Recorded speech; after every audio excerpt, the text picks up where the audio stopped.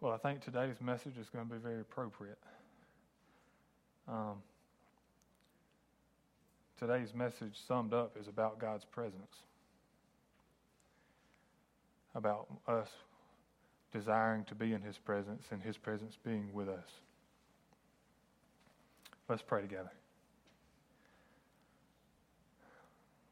Father, we love you. Father, we need you. Father, our relationship with you in your presence in the beginning was unhindered and unbroken. There was no sickness in the garden. Life was perfect the way it was meant to be, and we were going to live forever. But you gave us a choice to love you or to not love you. And that brought all of this into the world. And the world has been broken ever since. But you have promised to restore the world one day. You've promised to recreate it, to make it new. And any of us who would choose to love you, to place our faith in you, you would forgive us of our sins. You would remove the separation between us and you would come to live within us. You would be our comforter. You would be our healer. You would be our guide. You would be our Father. And so, Father, we thank you for adopting us back into your family and to giving us a beautiful future that we can look forward to. And Father, we thank you for being here with us in the midst, inside of us, while we go through this hard and difficult earth. We love you, Father, and we thank you for your love for us. In Jesus' holy and precious name we pray. Amen.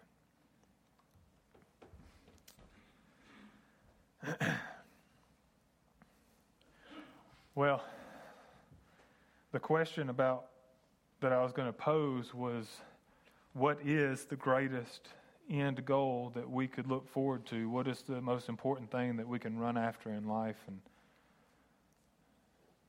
I think that's kind of obvious. It's God Himself. God Himself is our ultimate pursuit. That is everyone's ultimate pursuit. And so I'm going to ask you, what is it when you think of life, if there's nothing more important in life than life itself, and if that's what you agree, that human life, there's nothing more important than human life, then that leads you to think that the greatest pursuit is eternal life. If we value life more than anything, then what's the greatest thing that we can go after? And that's life eternal life. And so when you think about eternal life, or simply put, if you think about heaven, if that's what comes to your mind first, when you think about eternal life, what is it that you're looking most forward to? When you think about heaven, what are you looking most forward to? And many of you would assume that my first answer would be that banquet table and food. But I know I've said it a lot, but that is not what I'm actually looking most forward to. What is it that you're most thankful for? Are you most thankful that there will be no more pain? Are you most thankful that there will be no more sickness? No more death? Are you most thankful that you just get to keep on living after this life? That you won't cease to exist? Even if you were to think that it wasn't perfect, that if you just had an opportunity to just keep on going, you'd be fine with that? Are you most looking forward to seeing loved ones that place their faith in Christ and who have gone before us? What are you looking forward to the most? The thing that we should look forward to more than anything else is to be in the presence of God Himself. More than all the good things that He's going to give us and bless us with, and all the things that are going to make heaven so great, the thing we should be looking forward to more than anything else is simply being in His presence. More so than our loved ones. Being in the presence of God Himself. There's nothing greater in the universe than the one who made the universe. There's nothing greater. There's no one who deserves your love more than the one who has loved you the most, and who died for you, who gave you existence, who adopts you as his children. To be in the presence of the Lord is the greatest pursuit anyone can ever undertake. That presence that we so desperately yearn for, that cost God so dearly to purchase, was once unbroken, but was taken for granted. God walked with man. Life was perfect in the garden in the beginning. God and mankind were in perfect relationship with each other and walked together in the garden in each other's presence until we sinned. Genesis 3:8 says, "Then the man and his wife heard the sound of the Lord God walking in the garden at the time of the evening breeze, and they hid from the Lord God among the trees of the garden." I want to share something with you. There's another word in this Hebrew text that the CSB doesn't translate, doesn't put into their translation. That word is pane. It means front or face. It's in there. The CSB chose not to translate it just because it would be confusing. But if you look to some other translations, such as the King James or the NASB, it says, "And they heard the voice of the Lord God walking in the garden in the cool of the day, and Adam and his wife hid themselves from the presence, from the face, from the presence of the Lord God amongst the trees of the garden." That word, presence or face, is a word that shows up a lot of times throughout the Scripture. To say that the Lord's face was upon you, it means his presence was there. The presence of the Lord, or the face of the Lord, or the front of the Lord is what that means. It appears over 2,000 times in the whole Old Testament. This is the King James, I believe. No, this is the NASB. I guess I read the King James to y'all earlier. Either way, they both talk about the presence of the Lord. My point is this: Adam and Eve walked in front of God. They walked in the front of God. He was there in the face of God. His face was there. His front was there. His presence was there. They were in his presence. Unhindered relationship. God did not hide his face from them. But after they sinned, that is what we see happen. First, they were banished from the garden where they were in perfect relationship. Their perfect fellowship together was destroyed, but God made a way for them to be forgiven through faith and repentance. Even though Adam and Eve were not allowed to enter into the garden again without being atoned for by Jesus' blood, God came out to them. And that's what I don't want you to miss. They were in the presence of God, and they sinned. And they were banished from the garden where they were in God's presence. But even though God said, "You have sinned, and you must be atoned for, and the perfect sacrifice has not yet been made," you can't come back into the garden and live forever and eat from the tree of life and have eternal life. You can't come back into that yet until you're atoned for. But even though you can't come back into my presence, God went out of the garden to them.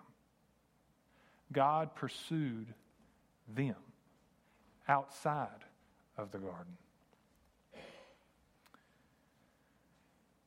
We see Cain and Abel living outside of the garden, performing sacrifices to God because of their constant state of sin, but we also see God talking directly with them. Cain was as lost spiritually as lost could be. Cain was lost. He was not saved. But God spoke directly to Cain. God and his presence came out in pursuit of lost Cain. He pursued him. And that's been the story from the very beginning. Even though our relationship with God, even though it has been hindered, and we can't get back into God's presence, we can't do anything to be made right and be back in his presence. even though it's been broken and hindered, he is still coming out and pursuing us. As lost as we can be, he's still pursuing us.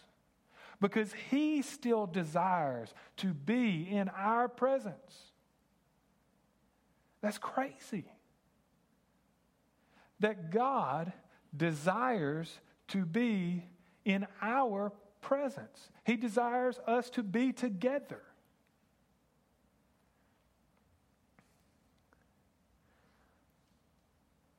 But when God murders his brother Abel, God curses Cain and banishes him from his presence. Genesis 4:13 through 16. But Cain answered the Lord, "My punishment is too great to bear. Since you are banishing me today from the face of the earth," there's that same word, pane, face of the earth, "and I must hide from your face," pane.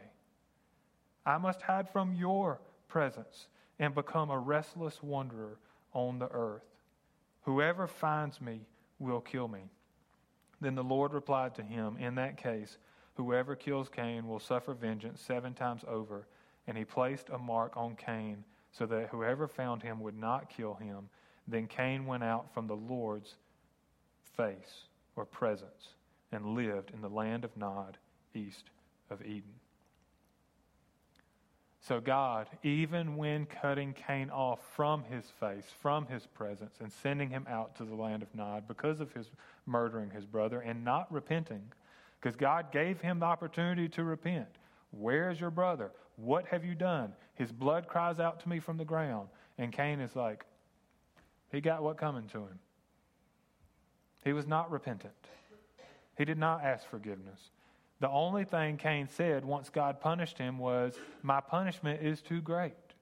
Cain still, all he could think about was himself. He wasn't sorry that he killed his brother. He was just upset that now somebody was going to kill him.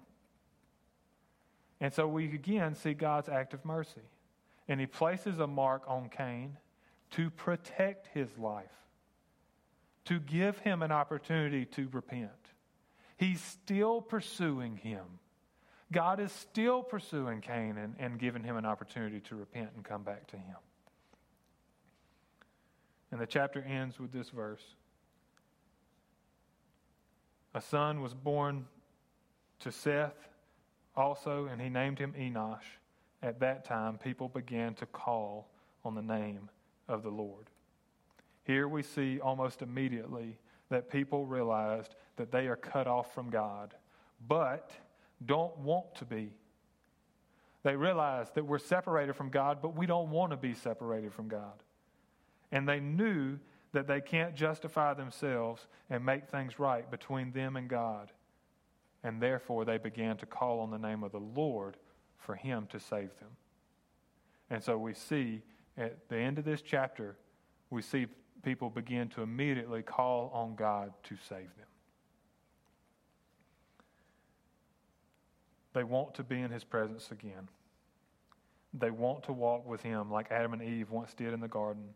And immediately, God lists Adam's lineage. And of all the descendants of Adam, one stands out. The last one, he stands out too, Noah.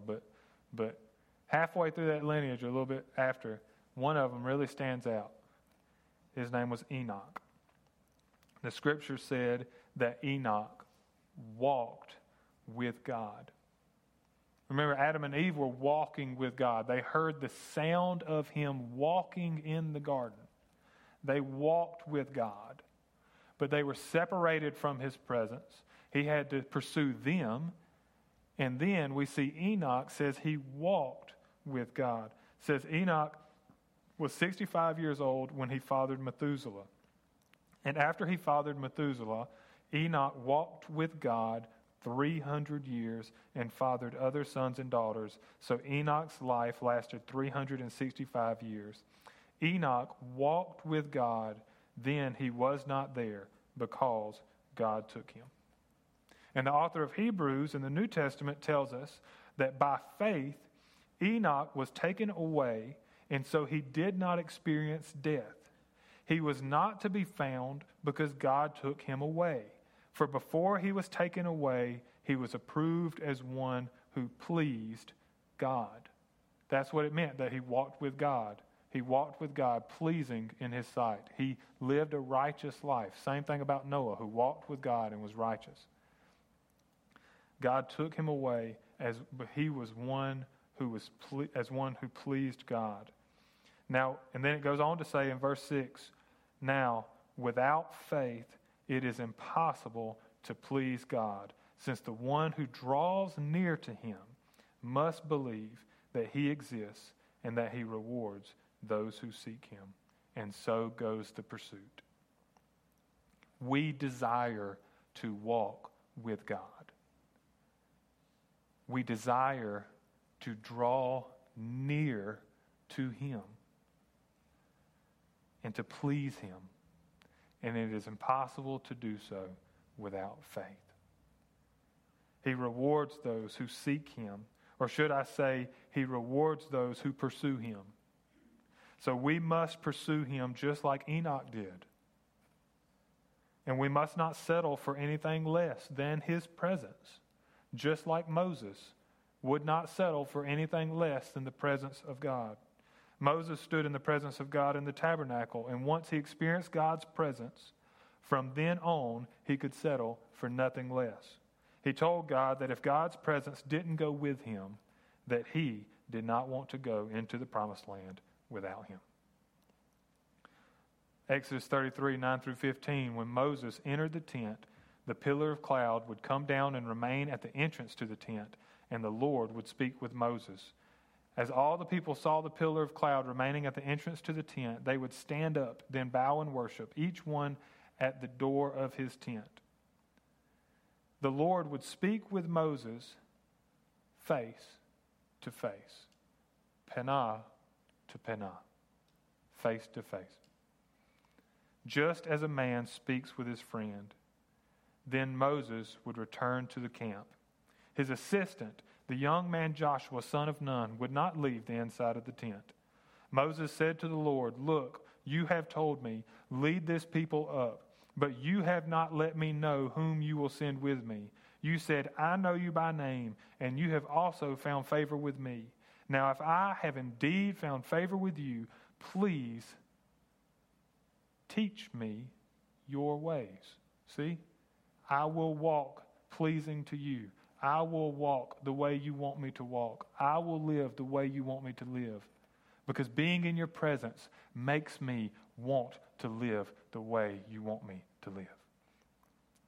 I will teach me your ways, and I will know you, so that I may find favor with you. Now consider that this nation is your people. And he replied, my presence will go with you, and I will give you rest.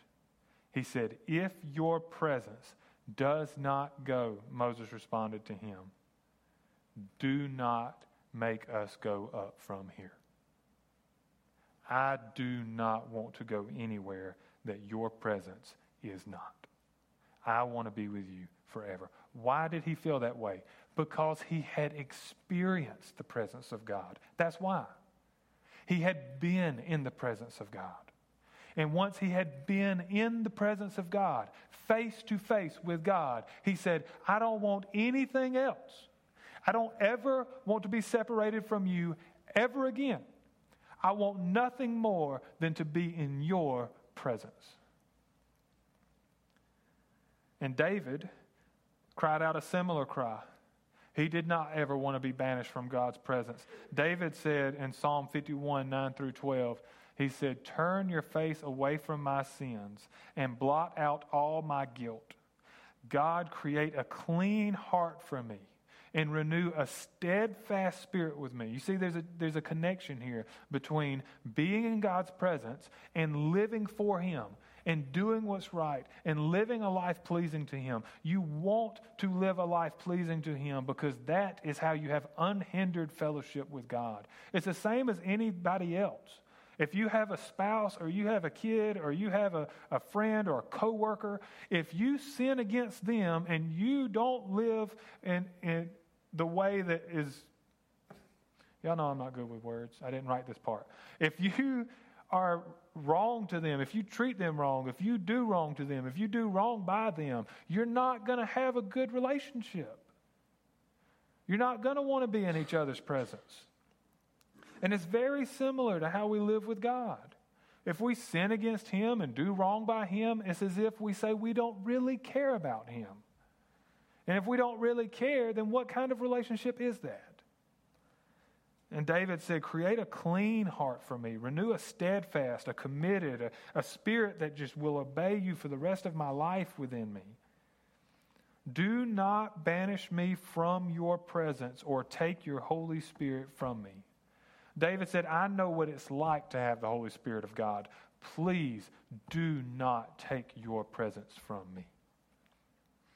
Restore the joy of your salvation to me and sustain me by giving me a willing spirit. Give me a spirit that is willing to obey you. And Paul longed to be in the presence of God.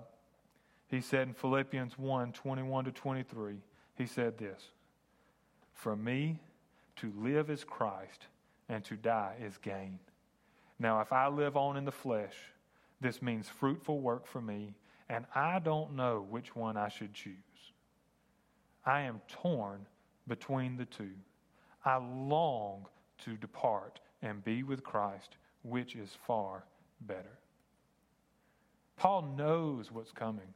He knows that at the end of his trip, because he had been told by prophet after prophet, you will not survive this trip to Rome.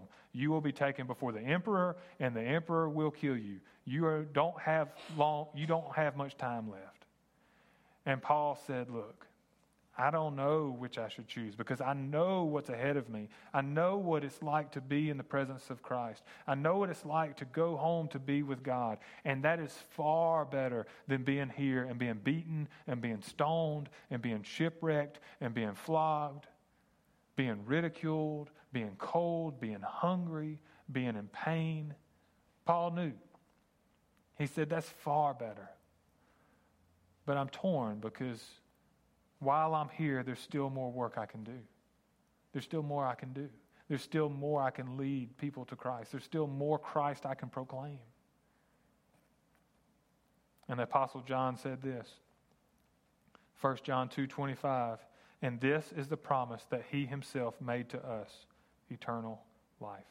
That's the pursuit, right? God, life forever with Him, eternal life. But this is what John said.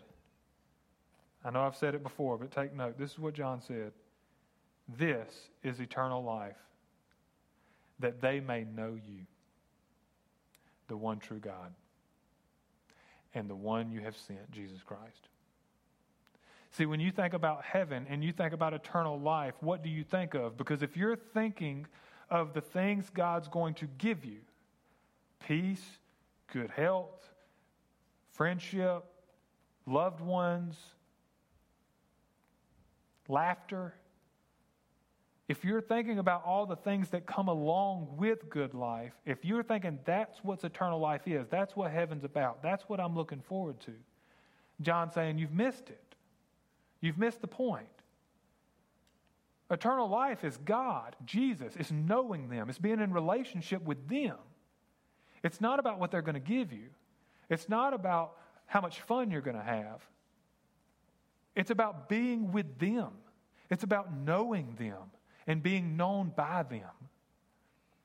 It's about being their children and being your father. It's about relationship with Him forever. That's what eternal life's about. It's about Him. It's about being in His presence. 1 John 5:11, and this is the testimony. God has given us eternal life, and this life is in His Son. And 5:20 says, and we know that the Son of God has come and has given us understanding so that we may know the true one. We are in the true one, that is, in His Son, Jesus Christ. He is the true God and eternal life. He is eternal life. He said, I'm the way and the truth and the life. He is eternal life. Eternal life, what you're looking forward to is Him. That's what we're looking forward to, Him. We're looking forward to being with Him. Paul said to be absent from the body is to be present with Him. It's to be at home with Him. That is what we're looking forward to. Eternal life is to know God and Jesus forever. Is to know Him. For this was His desire for us from the beginning. And He tells us in Acts 17, 26 to 27, from one man He has made every nationality to live over the whole earth and has determined their appointed times and the boundaries of where they live. From the beginning, God has determined where all nations would be, who would be where He would put people on this planet. And He did this so that they might seek Him. That's why He did this.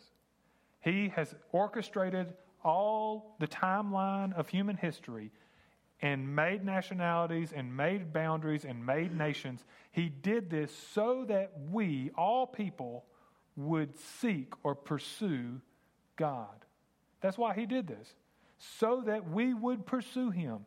What does that mean? It means He wants everyone to seek Him. He wants everyone to pursue Him. They have a choice of whether they pursue Him or not. But one thing is for certain, He has always pursued us. From the very beginning, He has always pursued us. And He wants us to pursue Him. So that perhaps they might reach out and find Him, though He is not far from each one of us. Why is He not far from each one of us? Because He has always been pursuing us.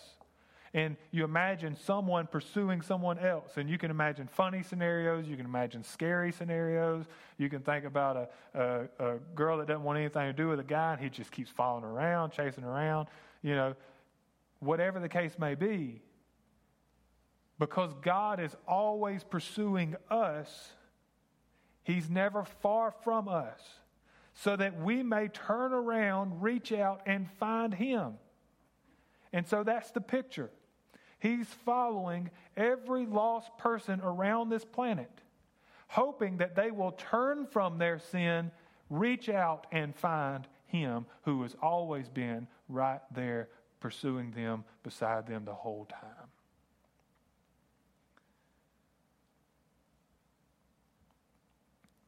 Acts 17:30.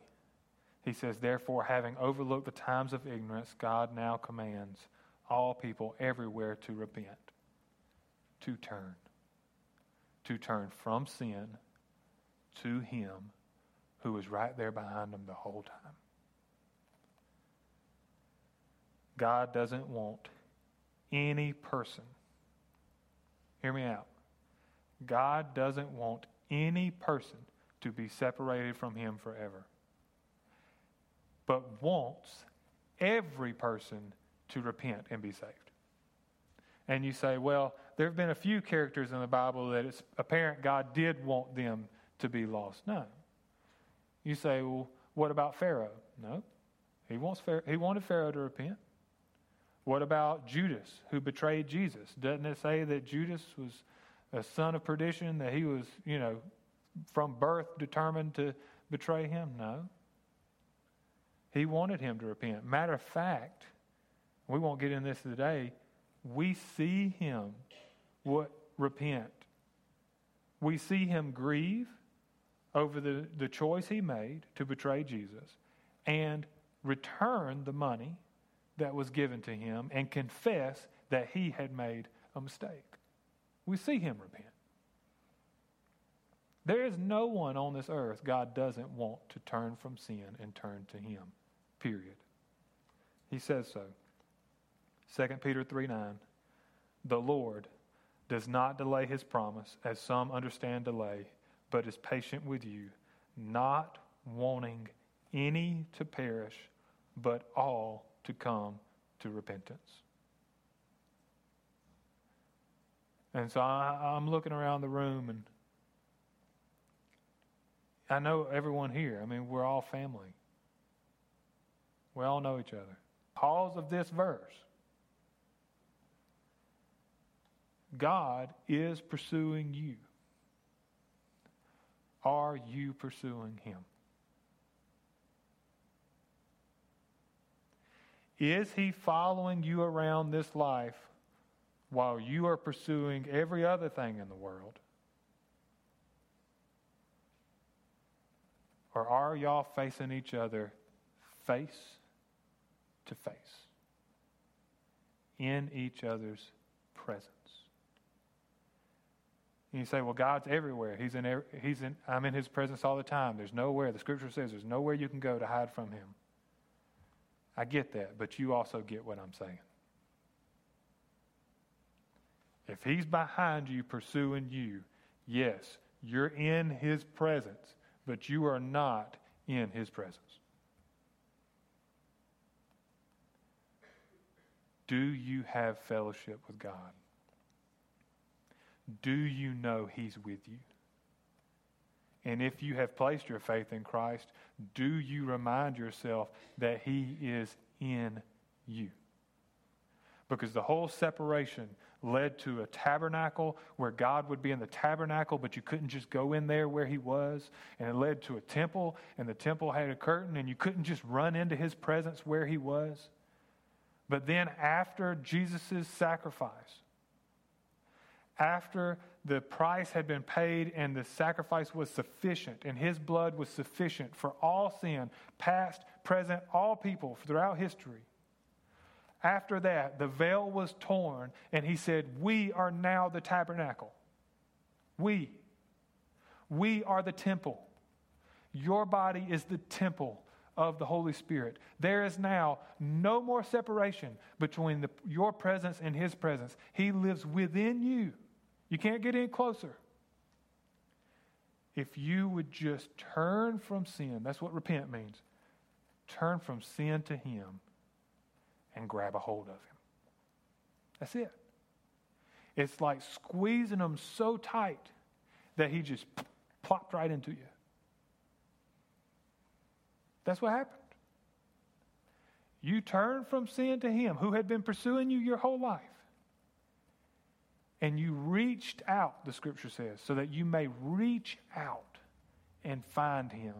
And you pulled Him so close that He literally plopped right into you like Casper. He's the Holy Ghost.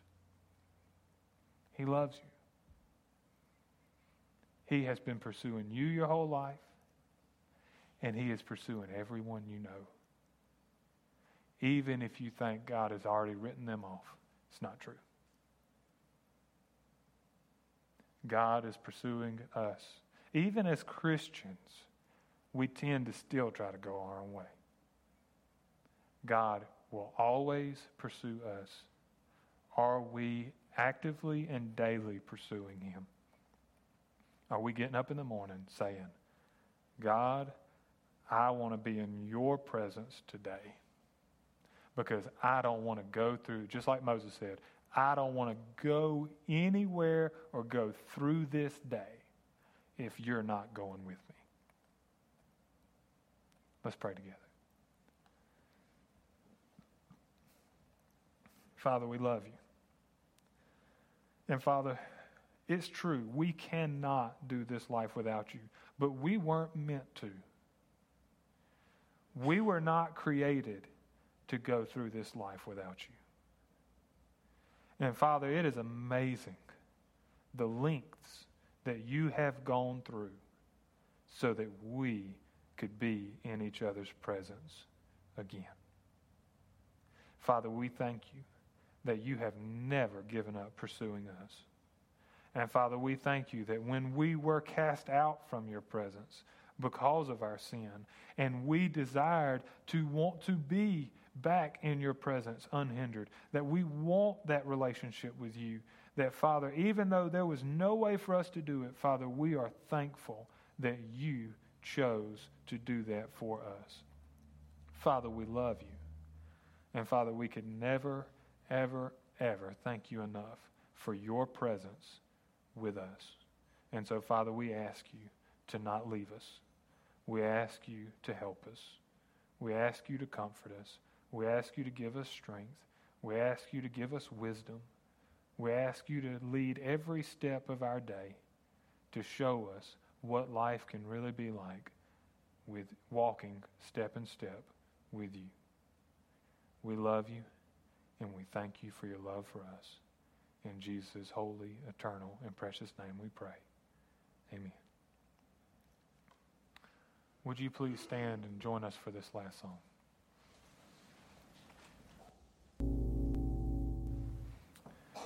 Amen. Let's pray together. Father, we love you. And Father, we ask you to help us to lay our lives down in front of you. To lay it all down. Everything. Our worries, our burdens, our struggles, our calendars,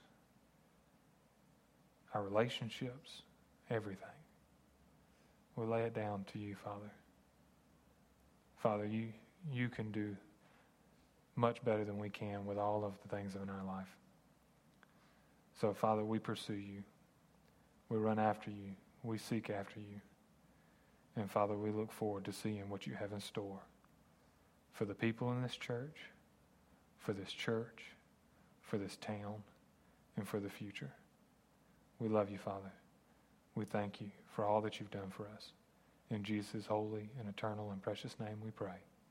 Amen.